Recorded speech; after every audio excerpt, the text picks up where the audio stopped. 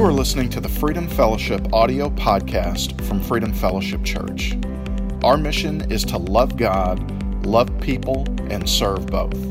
And now, let's listen in to this week's sermon. We're going to finish up Titus today. We're in the book of Titus. We'll be in the third chapter. If you're looking for Titus, just look for a whole bunch of T's all in a row, the Timothys and the Thessalonians and all that, and Titus will be tucked in about two-thirds of the way back in your New Testament. But we'll be finishing up our study of Titus today. There's no saying that's this: you're known by the company you keep. Anybody ever heard that? You're known by the company you keep. Now, I want to add a little bit to this, and young people especially, listen to me, whether you're at home or whether you're sitting here in a sanctuary. But we're also influenced by the company we keep. We're known by the company we keep, but we're also influenced by the company we keep. I want to turn the verses around just a little bit this morning as we kind of walk through this third chapter. If you happen to have YouVersion app, you can follow us there because the verses and some of the highlights will be in YouVersion app. You just hit more at the bottom once you open it, and then events on the left-hand side, and that'll bring you to Freedom Fellowship, NWA, to find us. We're known by the company we keep.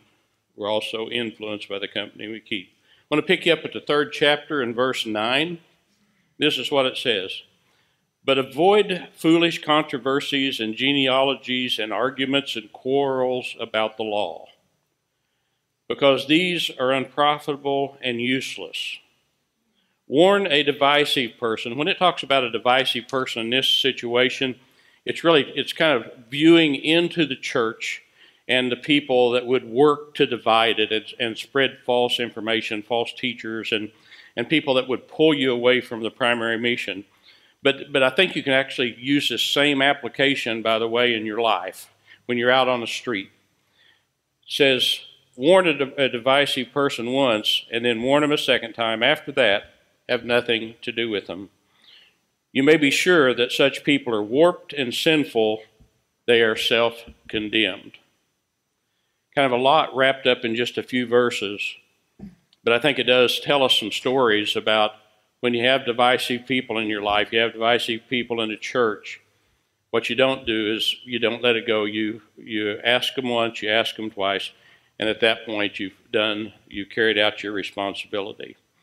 So we're going to move down and talk and really kind of take the first 8 verses. That's going to be the primary crux of what I want to talk about, but I want to just mention that piece to you very quickly. Today we'll close out our study. I appreciate Mike and Barbara, and I don't know if we took a little test, you'd realize, and I think I'm correct here, if you looked at the people that they represented, they actually were in 2 of those roles, as a nurse and as a professor in years gone by, correct? So the rest of them, I wasn't going to leave you out to hang for being the old lady or something, all right? I was going to make sure they knew which ones it was. But thank you. But it does remind us about Thanksgiving. And see, Thanksgiving this year is going to be really a different kind of Thanksgiving for many people. I know that if you've been listening to the news, a lot of the places, different states, different towns, they're asking that you only have a certain number of people in your home for Thanksgiving.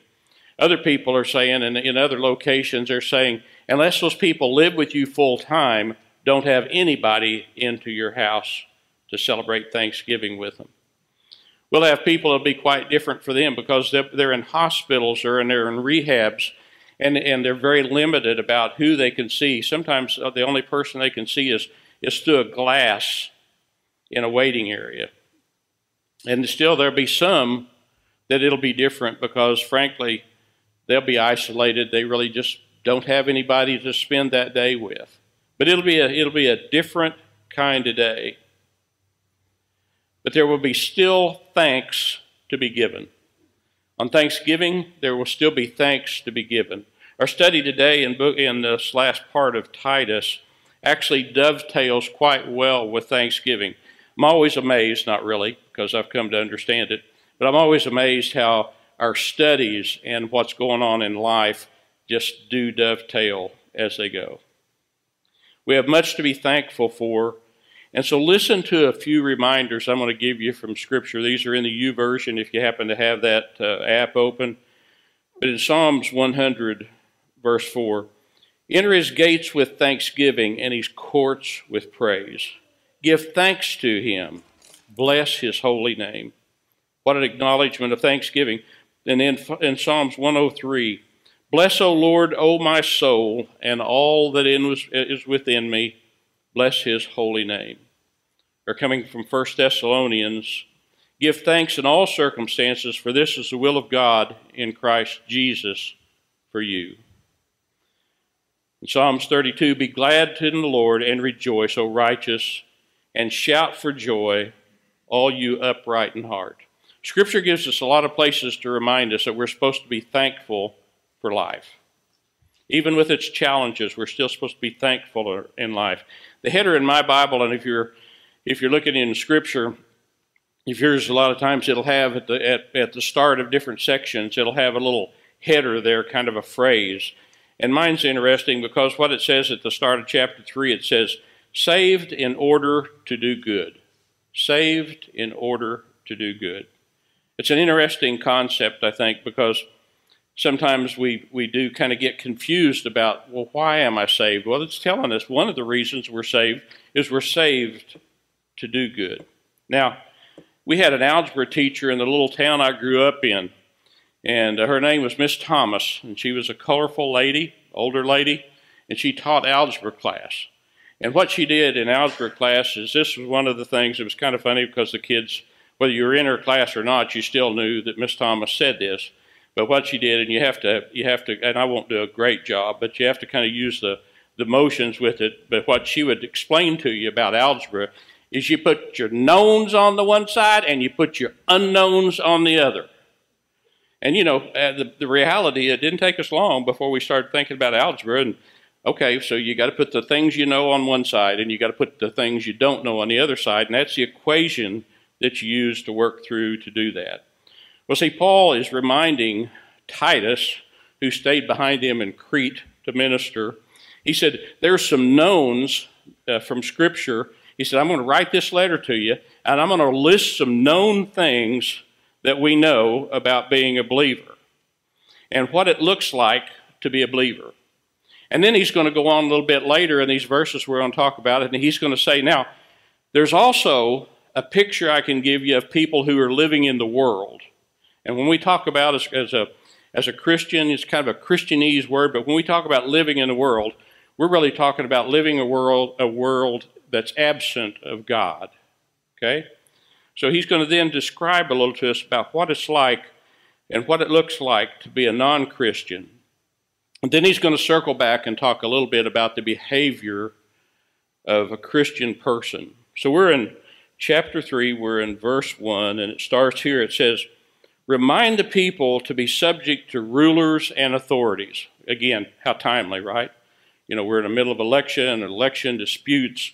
We're in the middle of social unrest. We're in the middle of a virus where you hear one thing one day and one thing the next day. And then you add all on top of that, we have all of the normal life challenges that occur all at the same time. But it's telling us in Scripture, remind the people to be subject to rulers and authorities. That's our responsibility. And see, then in our humanness, I kind of look at this stuff and I see what's going on out there and I think, you know, God, this surely surprises even you. I mean, who can dream up all this crazy stuff? But then in reality, we ask ourselves, is God really surprised? No, we know. In our heart, we know that he's not surprised by any of this. It goes on, then it says this in verse 1, to be obedient. So he's asking us, tell the people to be obedient, to be ready to do what is good. I like to parse the words a little bit with you because I think one of the things that's important there is just this little 2-letter word, do. Because a lot of times we kind of know what is good. We kind of can see it. We kind of want to think that that would be a good thing for me to do. But what he's saying is, Your role as a believer is not to think about good things that could be done, but it's to what? It's to do them, right? So he said, be obedient. Be ready to do whatever is good. Do not and slander no one. Ouch. To be peaceable and considerate, and always to be gentle toward everybody. Well, that's quite a list, isn't it? Do you ever find yourself thinking, that's a lot for me to live up to? I mean, I'm out there every day, out there in the workplace or in the world or in the neighborhood, and those are hard things when I think about those very attributes that I'm supposed to live up to as a believer. For someone that's still living in the world, though, Paul ticks off some other things. He ticks off some warning signs, and he even says that for some of us, for many of us, we actually lived that way before we started to live the way we're supposed to. And he goes on and he says this in verse 3. At one time, we too, in other words, he's saying, we can look out there if we want to, but the reality for many of us, we lived a life outside of the Lord before we decided to live for the Lord. He said, at one time, we too were foolish. We were disobedient. We were deceived and enslaved by life's passions and pleasures. He said, we lived in malice and we lived in envy, being hated and hating one another. See, the description of those that live in the world, for many of us, it's like we're surprised. Scripture says, so if you're living in the world, a lot of those things we just talked about, that's going to be how things look to you. That's how they are. But then when we think about it, we think, so why am I always surprised when I see people who are living in the world and they have behavior that's not Christian behavior, but I act shocked? Well, they're living in the world. We start to understand that. See, we've gone through some of the knowns of living life as a non-believer. We just talked about them, the envy, the slander, the hatred. So Paul, what he wants to do is he says, but Titus, here's what I want you to do. I want you to relay to the flock, the people in Crete, in this new church we planted, I want you to relay to those people what it is and that they can be exceedingly thankful about.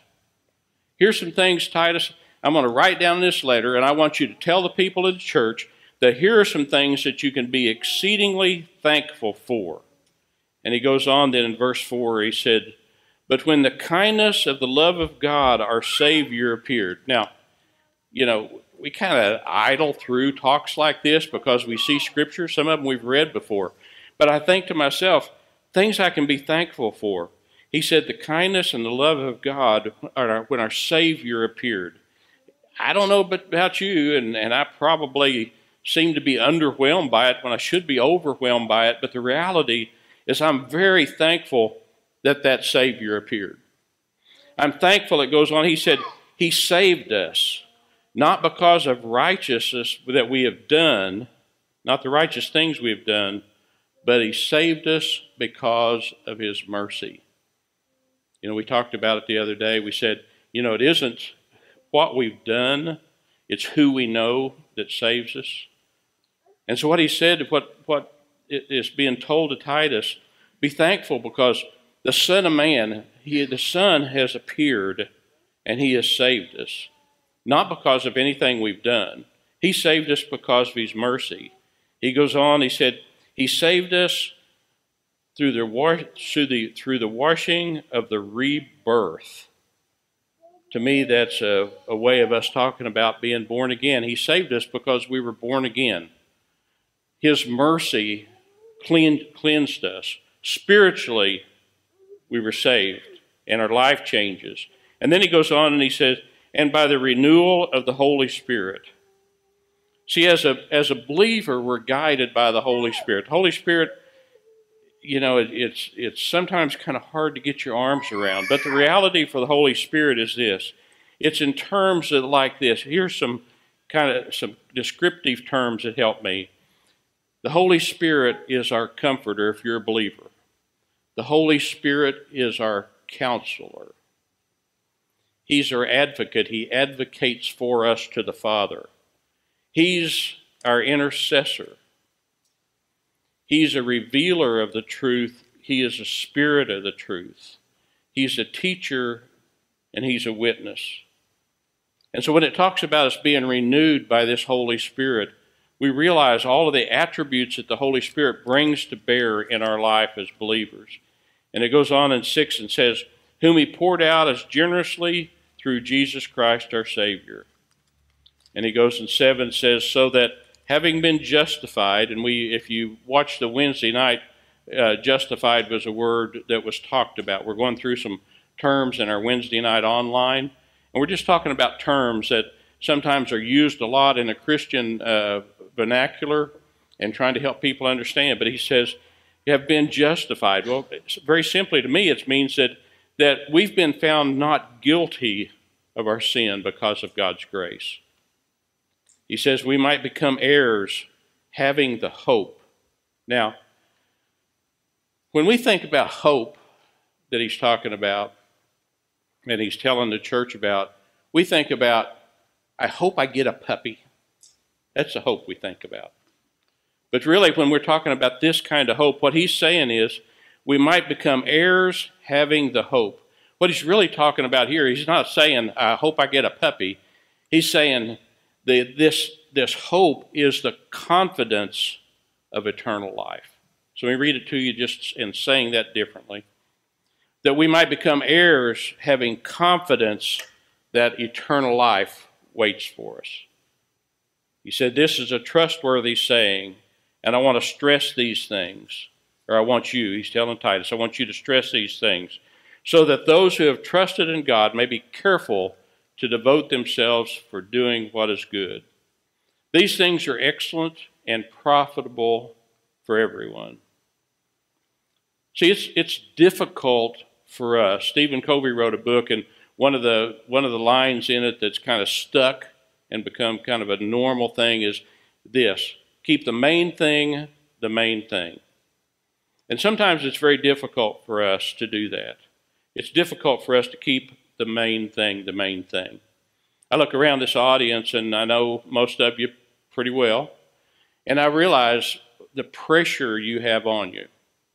You have pressure because maybe you're Georgia and you're in school at Oklahoma State. Much I hate to say Oklahoma, but anyway, you have the pressure of student and trying to understand what's it like, and am I going to class, am I not going to class, are we going to get sick and I'm away from my parents, and you have all those things.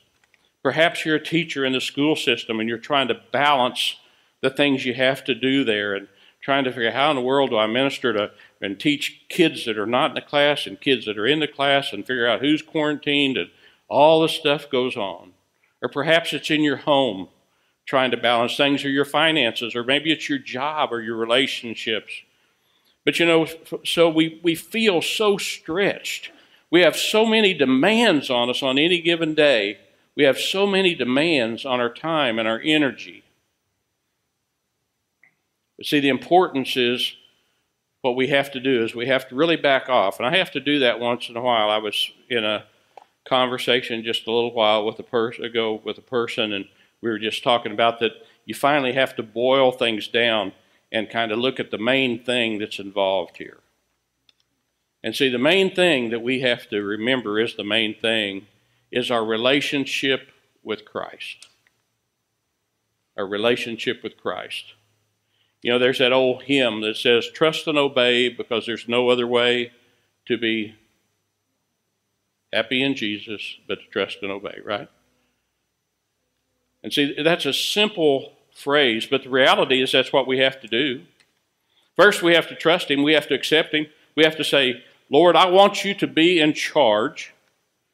I don't want to be in charge of my life anymore. I want you to be in charge. So I accept the fact that you're Christ. I accept you as my personal Savior.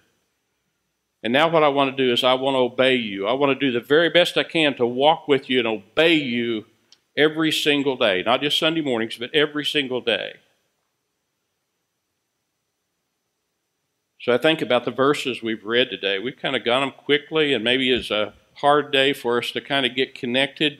But the reality, those verses today help us to really maintain our thankfulness and our joy. Let me say that again without kind of stumbling through the words. It helps us to maintain our thankfulness and our joy. Because again, any number of you that are in here you could write some pretty good books, right, of experiences and of things that have gone well and of disappointments. But the reality is, how do we maintain our thankfulness and our joy? Well, you do it because you keep the main thing the main thing. You keep Christ at the center of your thoughts and of what you're doing. Think about the things that he just mentioned a while ago as he wrote to Titus and said, stress these things to the church, just like what I'm doing this morning. Stress these things to the church. He said, stress salvation. Stress salvation. Stress to them the opportunity they have to be born again, to live a brand new life in Christ. Stress to them that it's because of God's grace, not because of what they've done, not because of the caste they were born into, not because of their parents' name, but because of Jesus' name that they're saved. They're found not guilty, they're justified. And tell them again about this opportunity they have to do good. They can do good. They can do good in Jesus' name. See, we've talked about the knowns, as Miss Thomas would say, your knowns on the one side. We've talked about the knowns, and we've kind of laid those out. He gave us knowns about this is kind of the Christian perspective. We've seen a perspective that this is kind of what you can expect when you're thinking about being in the world. And we've seen him lay out the things that we can surely be thankful for and reflect on in our lives. Now let's talk about the unknowns briefly. Let's talk about the unknowns. See, each one of us has a choice. And the choice, frankly, it's a pretty simple choice. You can accept Christ as your Savior, personally. And I'm not talking about just knowing about him, but I'm talking about really knowing him. You can accept Christ as your Savior, or you can reject him. All right? Now, the world's full of people that say, well, I tell you what, you got accept, you got reject. I believe I'll just go right here in the middle. That's where I'll pick. Yeah, it doesn't work that way. You have two choices, to accept him or to reject him. And if you haven't accepted him, then the question is, and some people sit in church for a lifetime, frankly, but they haven't accepted him. And if you haven't accepted him, is this something you're willing to do? Why wouldn't you do that? When you think about what we've talked about, why wouldn't you be willing to do it? Because here's another unknown, because if you choose not to accept Christ, are you willing to accept the consequences that come from not making that decision? We live in a soft pedaling world when it comes to faith and churches and stuff. But the reality is there are consequences. Because if you choose not to accept him, then you choose to take the consequences of not accepting him. You choose to be separated from God for eternity. And guess what? Hell is your option. Plainly stated, hell is the option if that's the choice you make. So here's another unknown. If you've accepted Christ, are you living for him? It gets real quiet when we talk about that, because it really, if we're paying attention, we kind of do some introspection and we ask ourselves the question, if I have accepted Christ, and I know him more than just the fact that I can spell his name, but I actually have a relationship with him, then the question is, am I living for him? Because Scripture tells us time and time again that there's the value in this relationship is when we live out that relationship. And if in fact you're not living for him, then the question, the unknown, is why? If you're not living for him, why aren't you doing that? When you think about the thanksgiving, the things we saw, the salvation, being born again, the opportunity for a brand new life, when we think about God's grace, being justified, being forgiven, and having this opportunity to do what is good, then we ask ourselves, why wouldn't I do that? Seems pretty logical, doesn't it? If you're a believer, seems pretty logical. So I want you to think about that this week, and as you think about the knowns that are there, I'd encourage you. There's a few more verses, kind of the sign-off in Titus 3 that I'll let you do as take-home work. But I'd like for you just to ask yourself this week, go back and read those 8 verses in Titus and just remind yourself, okay, that's what the world looks like. I don't want to be a part of that. This is what being a believer looks like. I do want to be a part of that. And then how do I go ahead and make the commitment that I want to live that out on an everyday basis? I'd like for you to think about that. Let me pray for us as the praise team comes back up. Father, as we close today, I just ask you, Lord, that we do think about the very basic. The basic is salvation. Lord, am I saved? Have I committed my life? Have I accepted Jesus as my Savior? Do I understand that He was born of a virgin, that He lived here on earth, that He died, that 3 days later He was resurrected and went to sit at the right hand of the Father? Do I believe those things? And then do I believe those have application to me? And Father, I ask that if there are anybody that doesn't understand that basic premise, that they catch me, one of the elders, one of the church leaders, somebody sitting near you, and start the conversation about that. And then I ask, Lord, that if we know Christ, that we ask ourselves, am I serving Him? Am I really doing that on a daily basis? And if I'm not, why not? And why wouldn't I start right now? In Jesus' name. Thank you so much for listening to the Freedom Fellowship audio podcast. We are located at 990 West Henry de Tonti Boulevard in Tontitown, Arkansas. You can check us out on the web at freedomfellowship.com, or you can find us on social media by searching Freedom Fellowship NWA. We hope you have a great week and that you live out the mission of the church, which is to love God, love others, and serve both.